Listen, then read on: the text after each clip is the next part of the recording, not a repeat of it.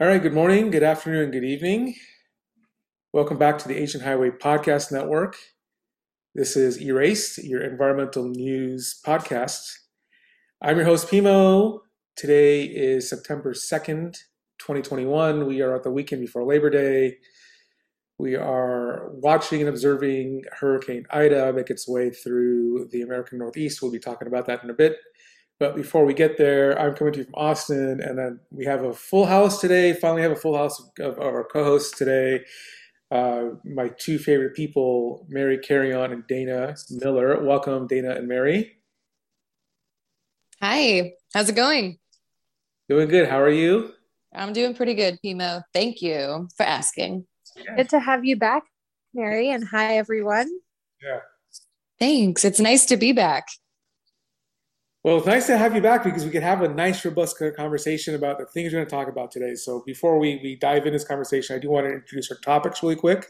We'll have four total today, and we'll have, all three of us will chit chat about the news and what it means to the world. Obviously, like I said at the top, we'll be talking about Hurricane Ida and the damage it's caused both in the southeast and the northeast. We'll also be talking about a court ruling. A court has tossed out Trump's water pollution policy. We'll also talk about raw sewage that had polluted a black community and kind of what's happening down there. And lastly, we'll be talking about President Joe Biden's new office for climate and health equity. So hopefully we'll have a great discussion with each of these four topics.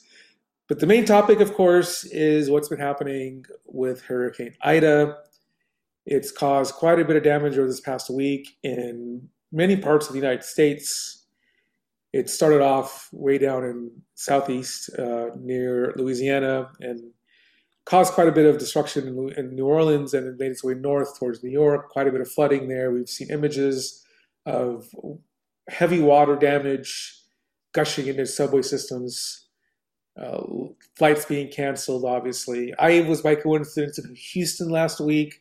I was not too far from Louisiana, and even though the weather in Houston wasn't bad, we did get kind of the outer edge of it. We got a little bit of wind, a little bit of rain for 2 days, and so of course nothing that was life threatening, but we was able to catch just a tiny portion of it. So it was definitely the hurricane definitely had its impact felt across across the eastern half of the United States.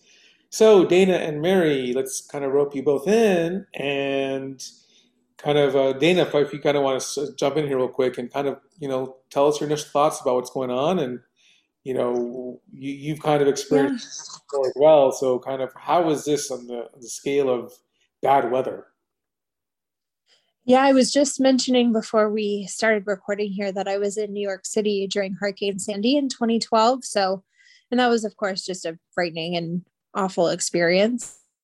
Um, this is just so sad. The death toll I'm reading, I read earlier, has topped over 40 people now, and it's just completely blindsided the Northeast. I don't think anyone was really expecting that it was going to be this bad. Um, and I think in regards to, connecting it to climate, I don't think it's interesting. You're seeing things on TV, you're reading news articles, and a lot of American news outlets are refusing to use the phrase climate change, which should be surprising to me, but it isn't. It's disappointing. Climate change is obviously making hurricanes a lot worse with the warming weather. And it's just heartbreaking.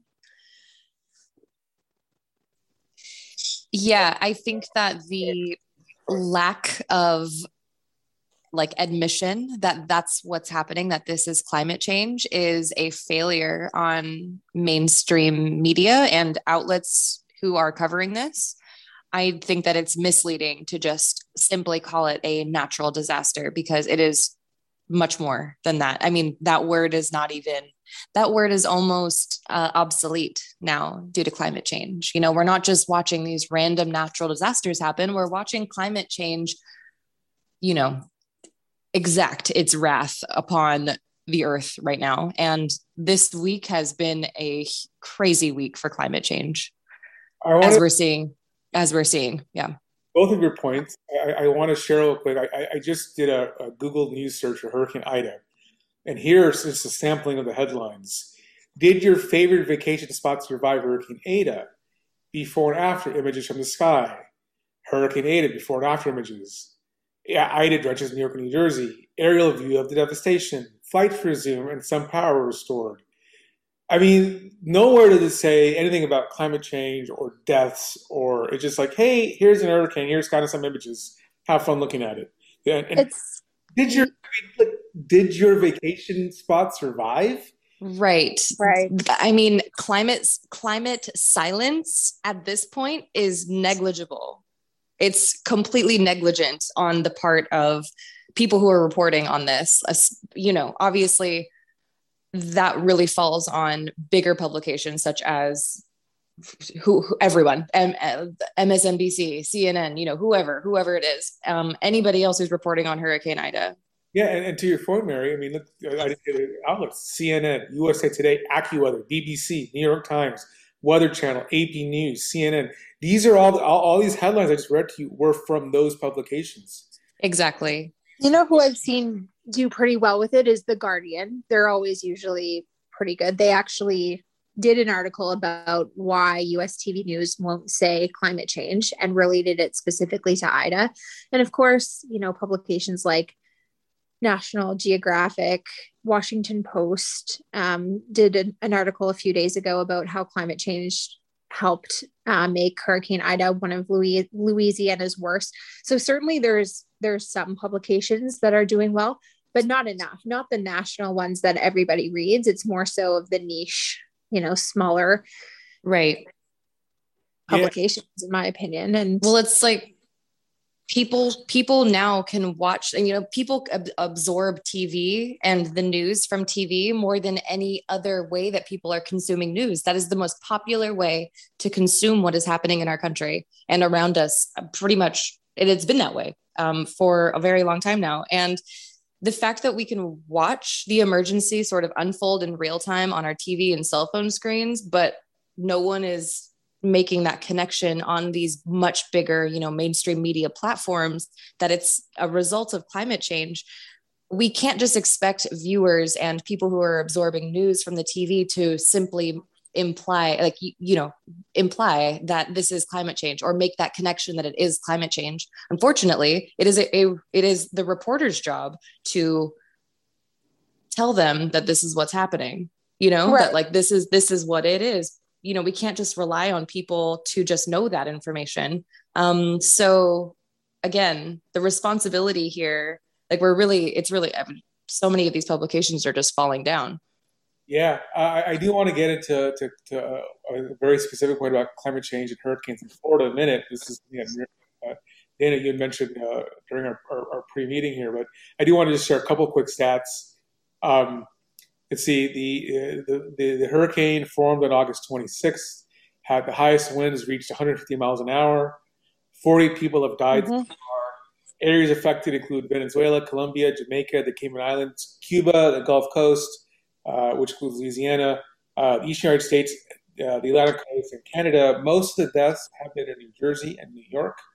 And the ones firefighters, yes, they've suffered. Firefighters had to be rescued in Bucks County, Pennsylvania. Firefighters who were doing the rescuing had to be rescued out of floodwaters. It was actually, I watched the footage and it was very shocking to see.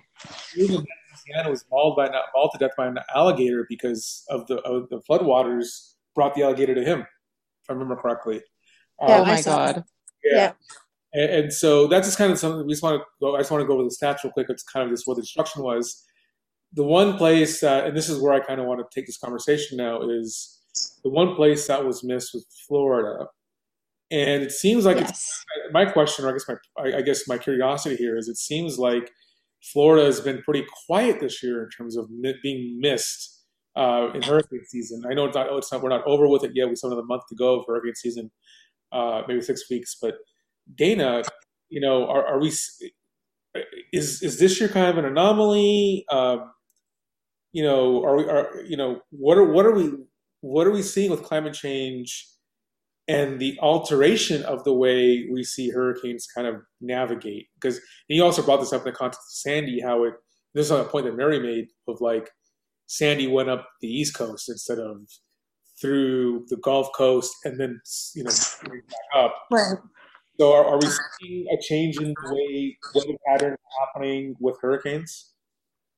I think so. I'm not an expert, but I think that people don't, I think people are starting to see it, but I think that the changing weather patterns, which is caused by climate change, you're going to start seeing these things, these types of weather events in places you've never seen them before.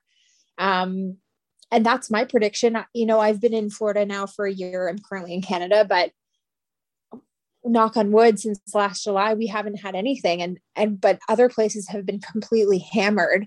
And I just think that's part of climate change, is changing weather patterns. And we're obviously making these statements off of observations, not off of actual. I mean, changing weather patterns is a fact that is happening, but of course, for this specific topic, of course, it's my observation. Yeah, right. And if I may throw in my own observation, and Mary, feel free to throw in yours if you have any, but at least here in Texas, I've been told through and this is anecdotally the observation of others, so I'm just relaying this information that was shared with me. Right now here we are in the first week of September. It's still in the thick of summer. We've only had maybe a dozen days through this entire summer period so far of triple-digit weather, which is unheard of in Austin. Normally, there have been years we've had 30 days in a row of triple-digit weather. And we've only had 16 days total out of 60, 70 days so far. Still 20 days left in summer, and it's quite possible that we don't even have one full month of 100 or warmer temperatures in the city, which is considered a mild summer for Austin standards. And everybody's been telling me how lucky I am personally that my first summer here in Austin has been the mildest summer they had in decades. But the other thing they've been noticing is more humidity. So like the temperatures are lower, but the humidity is higher. And, it's a curiosity now of like, again, like it makes you question like, well, what is happening here is, we see, changes in temperature patterns here in Austin. There's potential changes in hurricane trajectories that are, that's not missing Florida. Mm-hmm. And things that we're just watching with our eyes and memories. There was a study I was reading a couple of weeks ago, and it indicated 70% out of the 405 extreme weather events that they had tracked in trends were found to be made more likely or more severe by human-caused climate change. So I think it's absolutely, you can't deny facts like this from scientists, from people who do this all day, and this is their job. And just going back to the extreme heat, out of the 122 attribution studies that had looked at extreme heat around the world, 92% found that climate change made it more severe. So I think that, at this point, if there's anyone saying that these extreme weather crises, these extreme weather patterns and kind of abnormal or bizarre events, weather events, if you will, are not caused by climate change, you're just not living within the realm of reality at this point. Right. Well, I would also like to add that, like, when we talk about the fact that it is human caused climate change, I would like to point out the very, very hefty role that the fossil fuel industry has played in this human caused climate change. Because sure, yes, we all drive cars, we all use a bunch of energy throughout the day. We use water. Sometimes some of us probably even waste water. We also, all of us do have a little bit of a hand in the creation of greenhouse gases. However, none of us emit the amount of greenhouse gases and all the damage done to the earth as the fossil fuel industry, which is obviously a human-made industry. Yeah, burn those fossil fuels. It's just like, yeah, it's since the beginning of the Industrial Revolution, and it's just gotten worse and worse Right. and worse. And Right. you know, lands that were forests are now like farmland. It's just, yeah, it's you're Yeah. completely right.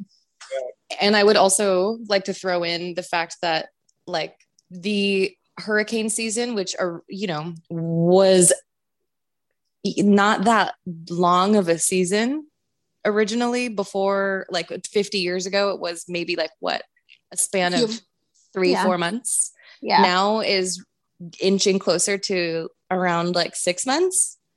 Yep. That is pretty crazy. That's mind-blowing to know that it has elongated and sort of changed in its structure a lot. And also I would say that is parallel to fire season now that is happening on the West Coast. Fire season is no longer just a end of summer event, which it traditionally was, or end of summer into fall event that it was, again, like 50 years ago. Now it is also pushing around 6, like half a year. Right. And I think and Pimo and I discussed this on our last podcast, is that the developed world is responsible for most of the climate change situation. So over 70% of greenhouse gas emissions was due to developed countries. And we were discussing how these other countries that are feeling most of the effects of climate change are not actually responsible for the issue that we have. So I think that, is obviously just very sad. And the United States needs to do a lot more in its hand of either helping like climate refugees or really truly like shutting down the fossil fuel industry or something, or, beginning the shutdown. Because I recognize that's obviously going to be that will have to be like a rollout or like a roll down situation. It's not going to be like a flip of a switch. That would never work. Well, speaking of Dana, did you want to give some resources for people who have been affected by Hurricane Ida to kind of, where they could go for help and assistance? They need some guidance to get through this period. Do we have any resources we could share with people? Do you want to share that now or at the end of the episode? Yeah, absolutely. I do have a few that I've donated to myself. So the United Way of Southeast Louisiana is a really good one that my husband and I just made a donation to.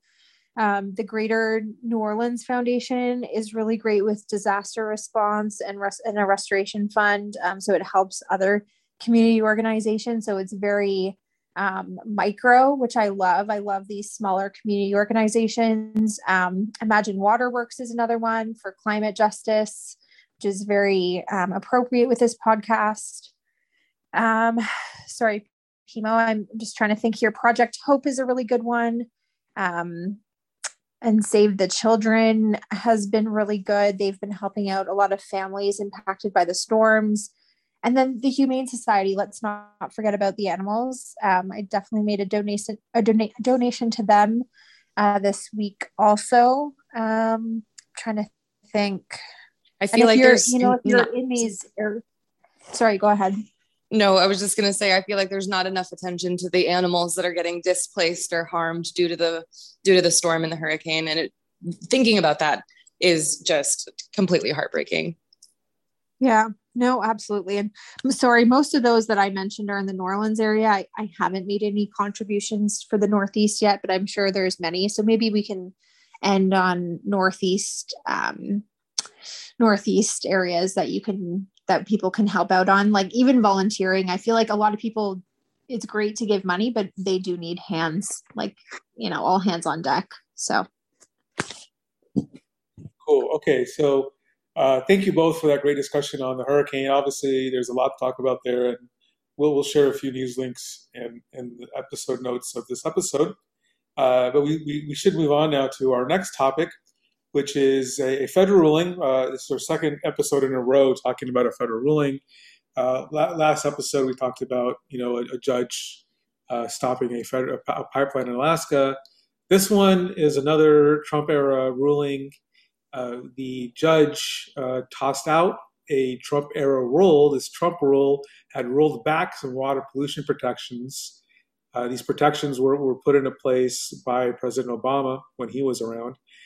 And so the court order, and coincidentally, the court order was issued by an Obama appointee. The court order specifically repealed a 2019 rule, which repealed an Obama rule known as the Waters of the United States rule. This Obama protection had actually expanded the protection of smaller waterways across the United States. The Trump administration's rule had basically allowed for greater pollution through deregulation of these waters. But now the rule has been tossed, at least the Trump rule has been tossed out. Now the judge has been debating whether to reinstate the Obama rule or to allow the Biden administration to make changes to the rule and make revisions to allow for greater protection. That's kind of where we're at right now. Yeah, I think this is such a great win for the 6 federally recognized Native American tribes who had actually sued the EPA and the Army Corps for passing that rule. So it's failed to protect their waterways. So, of course, this is a big win for them. But sorry to interrupt you there, Pimo. Perfect. And just so you know, the Obama expansion of protection was put into place in 2015. So it lasted for 4 years before Trump rescinded it. And this is according to the Biden administration, that the Trump era rule, the rescission of the Obama rule, had caused a 25% point drop in decisions that waters should get clean water protection. So that means waters were getting 25% less protection as a result of the Trump rule. That would not have happened had the Obama rule been in place, allowed to stay in place. So that was kind of the immediate effect of the Trump rule. And so hopefully, by allowing this Trump rule to be rescinded would now allow for more protections to be put back in place.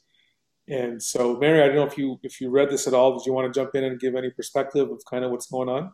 Yeah, definitely. I mean, not only is this a huge win for Native American communities in this country, God, and it's just such a relief because we don't ever really have anything to celebrate like that ever for the Native American community. But this is also just a win for scientific integrity, which I think is something that, right now and pretty much since the Trump era, that has been at stake. Like that is something that has been endangered.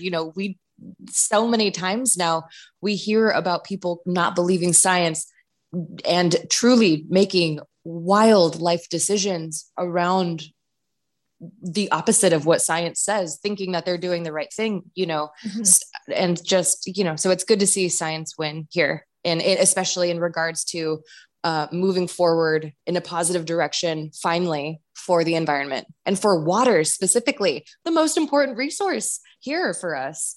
So the only people opposing the protection of the waterways was the developers and the businesses, of course, who are profiting from, of course, from less restrictive federal regulations. And they're saying, oh, it should be left up to the state. Well, of course it should be, because there's far more of a chance for you to proceed with your, with whatever you're mining. And, I think I read in Georgia, there was a mine a few miles away from a national wildlife refuge, which is now in question, which is great.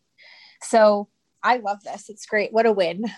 It is. It's a huge win. Also, what's interesting is that in the stories, like in the reported stories, whether you're looking at the New York Times or I think The Hill also covered it, but there's they talk about these farmers who wanted Trump to implement this plan. And I'm just so curious who those farmers are, because I just, are we talking about Monsanto farmers? Like, who are we talking about here actually?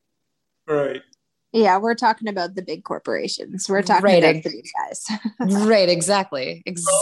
So I will read you from Reuters, the Reuters report, that it was farmers, ranchers, and manufacturers. And so you're probably thinking big farm, manufacturing, big ag, right, big ag, right. So those are probably people on the one side.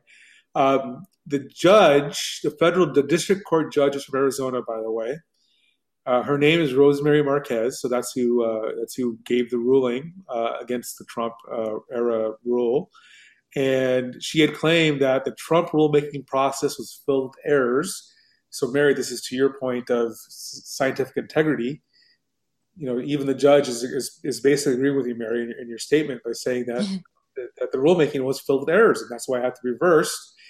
The attorneys that argued in favor of the rescission, so that argued against the Trump rule, was from Earthjustice. They represented a few tribes, including Pascua, I hope I'm saying this right, Pascua Yakai tribe, Tohono O'odham Nation, the Quinault Indian Nation, Menominee in Wisconsin, Fond du Lac Band in Lake Superior, Chippewa, and the Band River Band of Lake Superior, Chippewa. Those were the tribes that were challenging the Trump rule, and they were victorious in this. So this shows you that it was not just one corner of a tiny state. This was, these were tribes in the Midwest, in the upper Midwest, a judge in Arizona.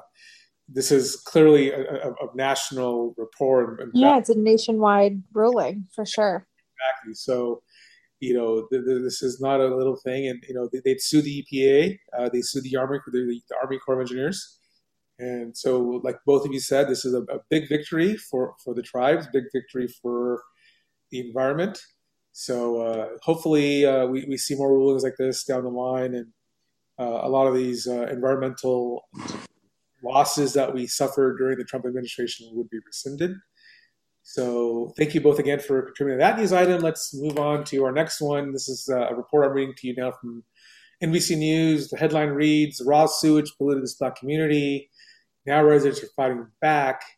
The subhead says, raw sewage pools and yards bubbles out of manholes and backs up into the tubs, toilets, and sinks, according to a lawsuit filed by the Cahokia Heights, Illinois residents. So this is in Illinois. Basically, just again, reading from the NBC News report, you'd have these days of rain and floodwaters in the 80s in southwestern Illinois. So we're talking about rural Illinois here. And you'd have this you'd have raw sewage clogging up pipes, leaving foul. Could you imagine? What was that? I just said, could you imagine walking into your backyard and just seeing sewage everywhere, like in your bathtubs, your toilets, your sinks? Like I would immediately move. And obviously that's not an option for, a lot of these people, but continue. I just had to make that comment. And you're so on point, Dana. So, this is clearly an environmental justice issue. And it got to the point where there in July, so 2 months ago, there was a federal lawsuit filed. And the lawsuit alleges, and I'm quoting, that there were decades of government failure to ensure basic sewage and stormwater services, which have created an environmental injustice for this Black community. I would like to point out that it has been an issue for 4 decades. 4 decades, they haven't been able to get their shit together because of corruption and, lack of funding as a result of that corruption within this community. Was it pun intended when you said they didn't get their shit together? Boom. The Urban League of Metropolitan St. Louis has helped them collect bottled water donations. And, that's incredible. I'm so thankful to them, and I'm sure the community is, but just to wake up every day and not be able to take a drink from your tap water and not want to shower, our skin is the largest organ on our body. So would you trust taking a shower in garbage? I wouldn't. This is absolutely an atrocity. And I honestly can't believe that I couldn't find more than maybe 2 stories on this. Yeah, I know. Also, one also extremely disturbing detail that I found just in reading about this was that the issue has plagued this area, which is, again, predominantly Black residents for 4 decades. And it's even pushed some residents to purchase boats to be able to navigate feces-filled waters when roads become impassable. Can you, it's not even real life. This is something out of a horror film. It reminds me, my husband, when we were driving, my husband's from not rural Pennsylvania, but just outside of Philadelphia. And I remember he told me the story about a town in Pennsylvania where I can't remember exactly what it is, whether it was, I'll look it up, but it was some sort of disaster caused by energy of some kind. And there's still people there who refuse to leave because they really want to stay, but it's very bad for your health. And then you think of these people who just, they don't have anywhere else to go. Where are they going to go? They're going to pack up and move. No one's going to want to buy your house if you put your house for sale. So what are their options? I want to read you a couple lines from them to see. For people in Cahokia Heights, desperation has set in. Some liken the lack of functioning sanitary system to third world conditions. The black mold that formed in his family's bedroom from all the water was so nauseating, they resorted to sleeping on a couch. Centerville, whose population is about 5,000, is 93% black, has been one of the poorest towns in Illinois and the United States, with about half of its residents living below the poverty level. So you're right. I mean, if you're living below the poverty level, you're not going to be able to sell your house. You can't be able to afford to even live in your bedroom. That's how bad it is. Right. So, I mean, and I mean, it all comes back to these industrial companies that once operated in the area, right? They contributed to the problem, pumping out groundwater, artificially lowered the water level and masked the hazardous conditions. And then now it's kind of all coming to fruition. I can't imagine living there. I can't imagine what these people would do. I feel like the government really needs to step in and do something. And, we've discussed this on previous podcasts. Is there not something they can do for, this is unlivable, therefore we've paid you for your home and we're moving you all to there just needs to be something that needs to be done at this point. I want to read you one more line that kind of drive this point home of just how bad it was. Nicole Nelson, the executive director of Equity Legal Services, became involved in Centerville in March 2018 when a resident named Walter Bird sought help with an exorbitant utility bill. Offhand, he mentioned to her that whenever he flushed his toilet, human waste would flow out from his yard. Struck by my God. From that statement, Nelson followed him to his home and saw putrid conditions and stagnant waste for herself. And there is a picture of sewage right behind his home. What's also so awful is that this is more than just an environmental justice issue, and it's a racial justice issue, but it's also a complete health crisis, right? Like being surrounded by feces and all of the bacteria and whatever else grows there, it is enough to probably kill you, at least lead to extreme health problems from from exposure, long-term exposure, no less. For sure. Yeah. Or decades of exposure. Oh yeah. I think just even the worst part is they were denied a federal emergency management agency grant, which, that I don't understand. I read that. Right. If they don't qualify for the grant, I don't understand what city would. Yeah, that makes no sense at all. Well, no.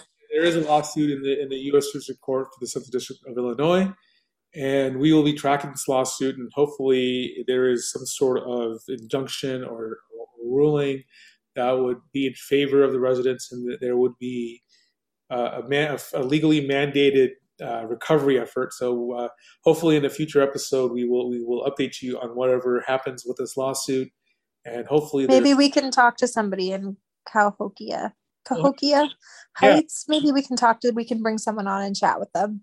Yeah, that would, maybe if we could bring some attention to this, maybe I'll write an op-ed on this as well and then post it on our website. So yeah, there are things I would be happy to do as a team here. So let's definitely keep this on our radar, the three of us, and do what we can to bring more attention to this. Because like you said, 2 or 3 articles on this at most. People need to know about this. So they do. It's completely it's complete malpractice on the part of their government, on a part of that town, on a part of the state, and a part of the United States government. Honestly, we can't be having these water related crises, and these health crises that also mesh with environmental crisis, that also mesh with racial justice, that also mesh with environmental justice. It's too much. Right, one of the richest countries in the world, and this is what we're This dealing with. Yeah. Yeah, and we can't let this happen to our people. And furthermore, I think that a lot of Americans look at the concept or perceive the concept of third world conditions, as far away from the United States, but that's not true. That's not true whatsoever. And I think that, that idea of that third world is far away is, yeah, it's here. Yeah, It's here in our backyards. Yeah, and like not to get off topic, but not even that, but like criminal justice, gun violence, healthcare, education, inequality, like infrastructure, the list goes on. It's like, I would argue that America is like a third world country in a lot of ways. It's scary to think that, but it's also kind of true. So, well, I guess let's put a positive note on this. This will be our final topic of the day. There might be a way we could leverage some of the federal government to address some of these issues, and that is through Biden's new office to treat climate change like a public health crisis. It's the new Office for Climate and Health Equity, which would fall underneath the U.S. Department of Health and Human Services. Reading from a story on grist.com, this would be a new office to address the public health risk of climate change and protect communities that disproportionately bear the brunt of climate-related health impacts. So hopefully, if this office is up and running, it would be able to address the sewage issues of southeastern and southwestern Illinois. But it's not just that. It would address the health risk of extreme heat waves and drought and pollution and supercharged hurricanes. The office would look out to identify communities that are taking on the brunt of the damage of climate hazards and try to address them through the healthcare sector. Right. It was something that was kind of spawned from an executive order in January, and now here we are 9 months later. It's 8 or 9 months later. It's actually happening. At least the office is happening. We'll see what actually is executed as a result and what's implemented. Yeah. But so, kind of both of your thoughts on this office and how do you think it'll help us? Yeah, I mean, so the office is specifically focusing on sustainable infrastructure, which we actually chatted about last week about the town in upstate New York. So that would be, wonderful if we could make progress on infrastructure, promoting community resistance to climate change, which is really important. I think, as we've mentioned several times on the podcast, that a big hurdle in climate change is just having people believe it. And if you can get that far, that's a huge win.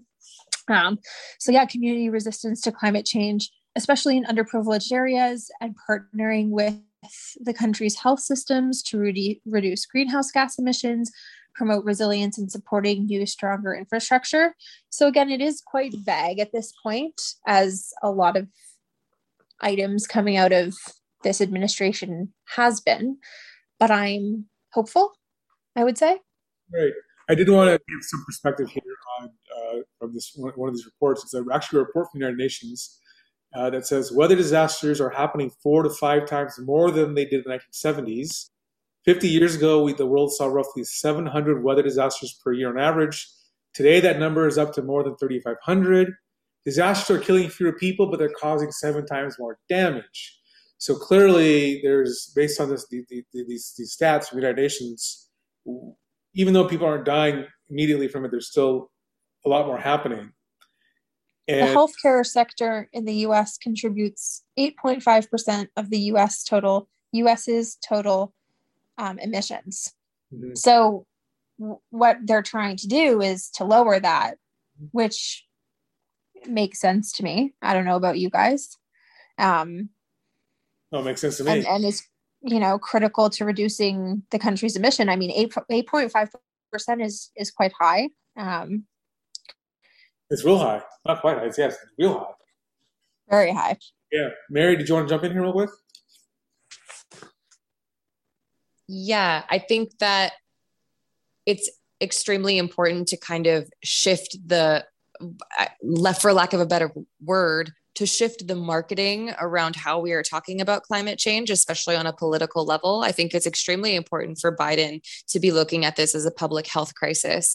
And I think that looking at it that way is a more digestible, like a more digestible message for people to begin sort of understanding how to implement change. Because when we deal with public health crises, we have like sort of a structured, like manufactured way that we sort of go about handling these issues.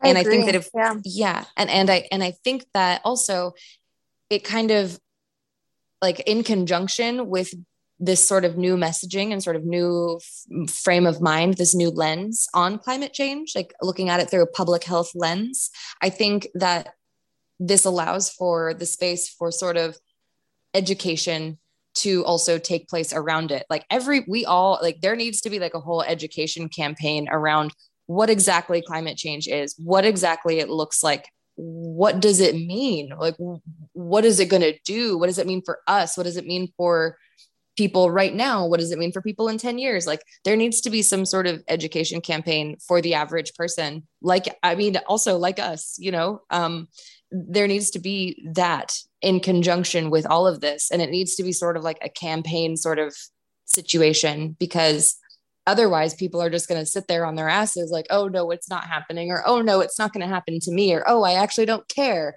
because I'm going to die and it's fine. It's we're going to maintain these very unhelpful mentalities towards a screaming, raging crisis that's happening around us, unless there's education happening and sort of Mhm. a shift in framework. So, or a shift in lens, I so. I totally agree with you, Mary. And I think like, a lot of people might listen to that and think, well, the COVID crisis and look at the deniers, but there's far more people who are on board than not. So I Well, completely agree with you. yeah, You're I always going also, to have, sorry, go on. oh no, I was just going to say, you're always going to have people who, I'm going to choose my words carefully here, who choose not to believe facts. But I think that treating it in such a way that it's reality, and structuring it and having these, you know, as you said, like manufactured ways of dealing with it, I think that would be very helpful. Yeah, I think so too. Well, and also I think part of the reason why, COVID deniers and whatever, that sector of the population exist is because there was no education around COVID. There still really hasn't been. There's not really been an educational campaign of any kind that has helped people sort of digest the reality of what's going on. It's kind of been like, okay, either sink or swim. You can either wear a mask or not. There hasn't been proper, education groups that exist in every sort of organized,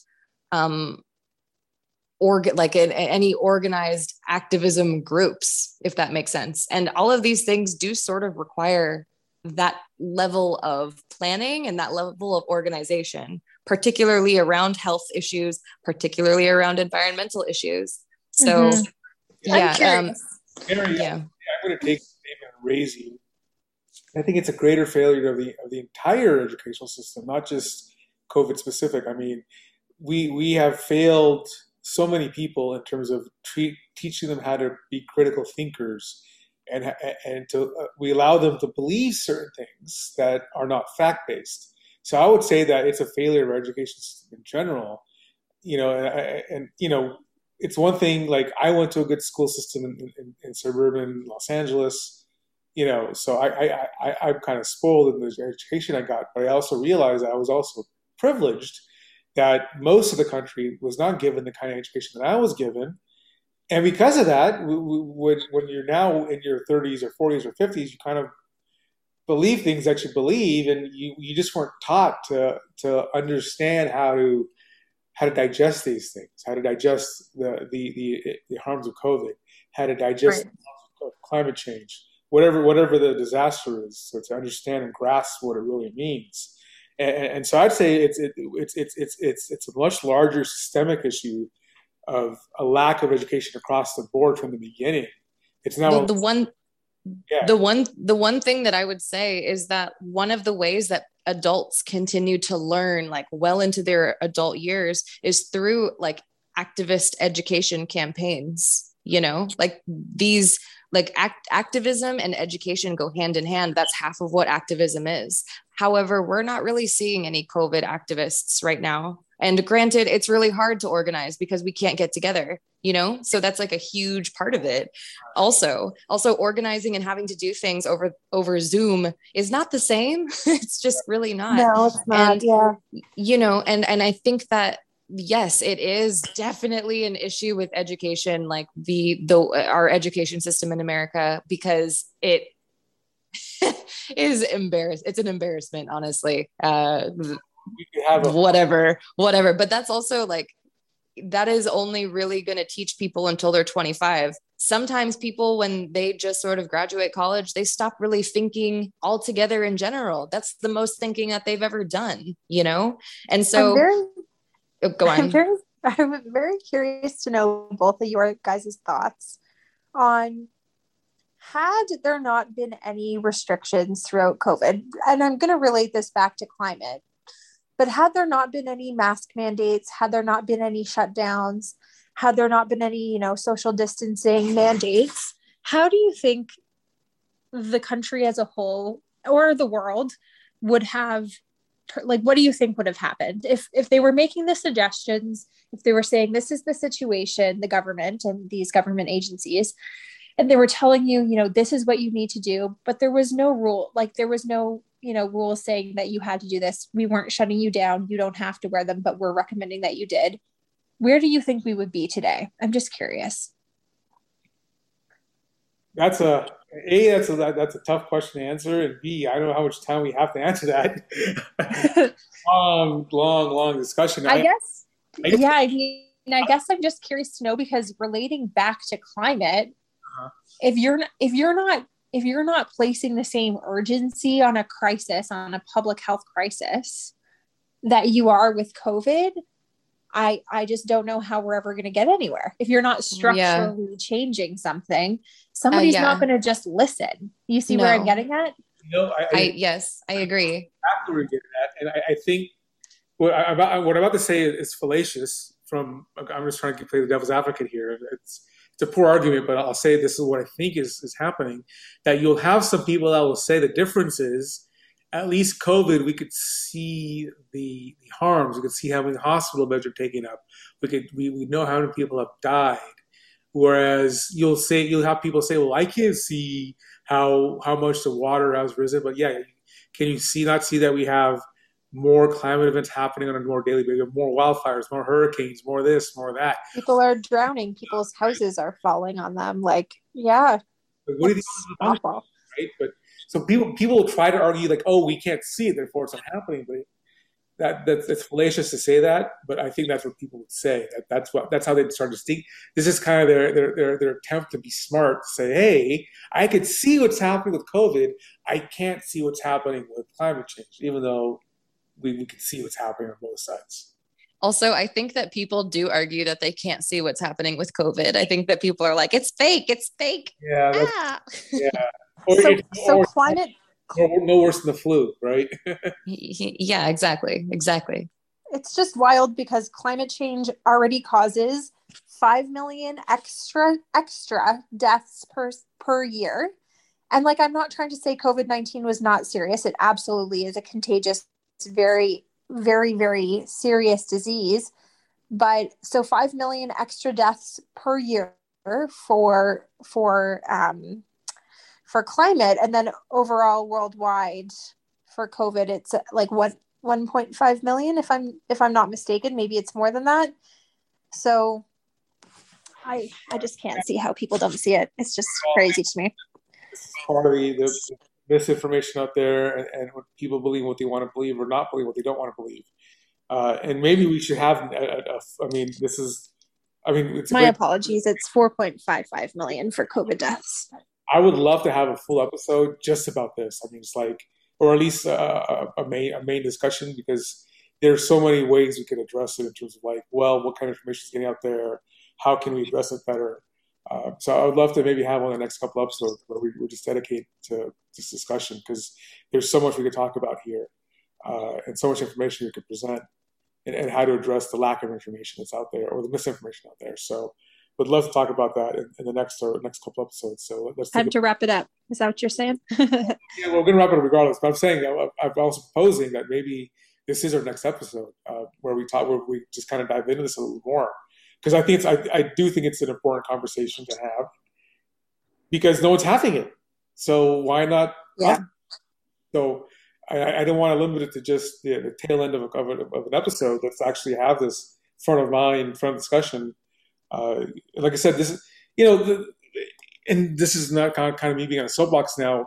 There are so many things out there that we have to talk about that require a lot of attention, and let's keep bringing it up. I mean, let's keep these discussions going. Every time we have an episode, let's think about, well, what needs attention, and how can we best bring it up. And I know sometimes these come up as, like today came up as a tangent, but now let's take that from tangential conversation to a real conversation, because we need to have it. Yeah, I agree. And the process of structural change is a huge part of reducing emissions. So I think it's definitely a conversation we definitely need to have. Sure. Yeah, for sure. So, well, maybe hopefully in the next 2 weeks we'll come up with a plan, and listeners out there, hopefully, if you have comments you want to share with us to kind of direct us in the right direction, feel free to share that with us. We'd be more than happy to take any input possible. So with that, I would like to wrap it up. So let's kind of summarize. We talked about the hurricane. We talked about environmental injustice and Black communities and sewage. We talked about a ruling that struck down a Trump era water regulation. And we talked about the new Office of Climate Change and Health Equity. And we had a great tangential conversation on COVID and climate change and believers and non-believers. And hopefully the next week or two, or next episode or two, we'll be able to expound upon that topic. So Mary and Dana, I really appreciate both of you. You both bring so much to the table. So thanks so much for your contributions and your viewpoints and your discussions. And obviously, you can hear this episode and others on all of our platforms. We are on iTunes. We are on Amazon Music. We are on Google Podcasts. We are on Spotify. We are on iHeartRadio. So definitely search for Erased. This is episode number 14. I'm Pimo. You can find us, me and Mary and Dana, all of us chatting on our social media outlets, be it Facebook, be it Instagram, be it Twitter, and just search for Erased Environment and you'll find us. And you'll find all of our episodes shared. And so we will have this episode up this weekend. Today is September 2nd. Any other closing thoughts from you, Mary and Dana, before we head on? If any listeners have any tips or ideas or comments or topics that you'd like for us to cover, please, by all means, reach out. That's what we do. We're here for you. Yep. I agree. I love that. If there's anything you're ever interested in learning about, let us know. We can definitely chat about what people are, maybe confused by or just want more information on. We're definitely happy to chat about it. Excellent. Thanks again to the both of you, and for everybody who's been tuning in and supporting us. Also, thank you. We will continue to provide you with as much news and information as possible, as many resources as possible. So on behalf of Mary and Dana and everyone else here at Erased and the Asian Highway Podcast Network, thank you for tuning in. I'm Pimo signing off, and we'll talk to you in a couple weeks.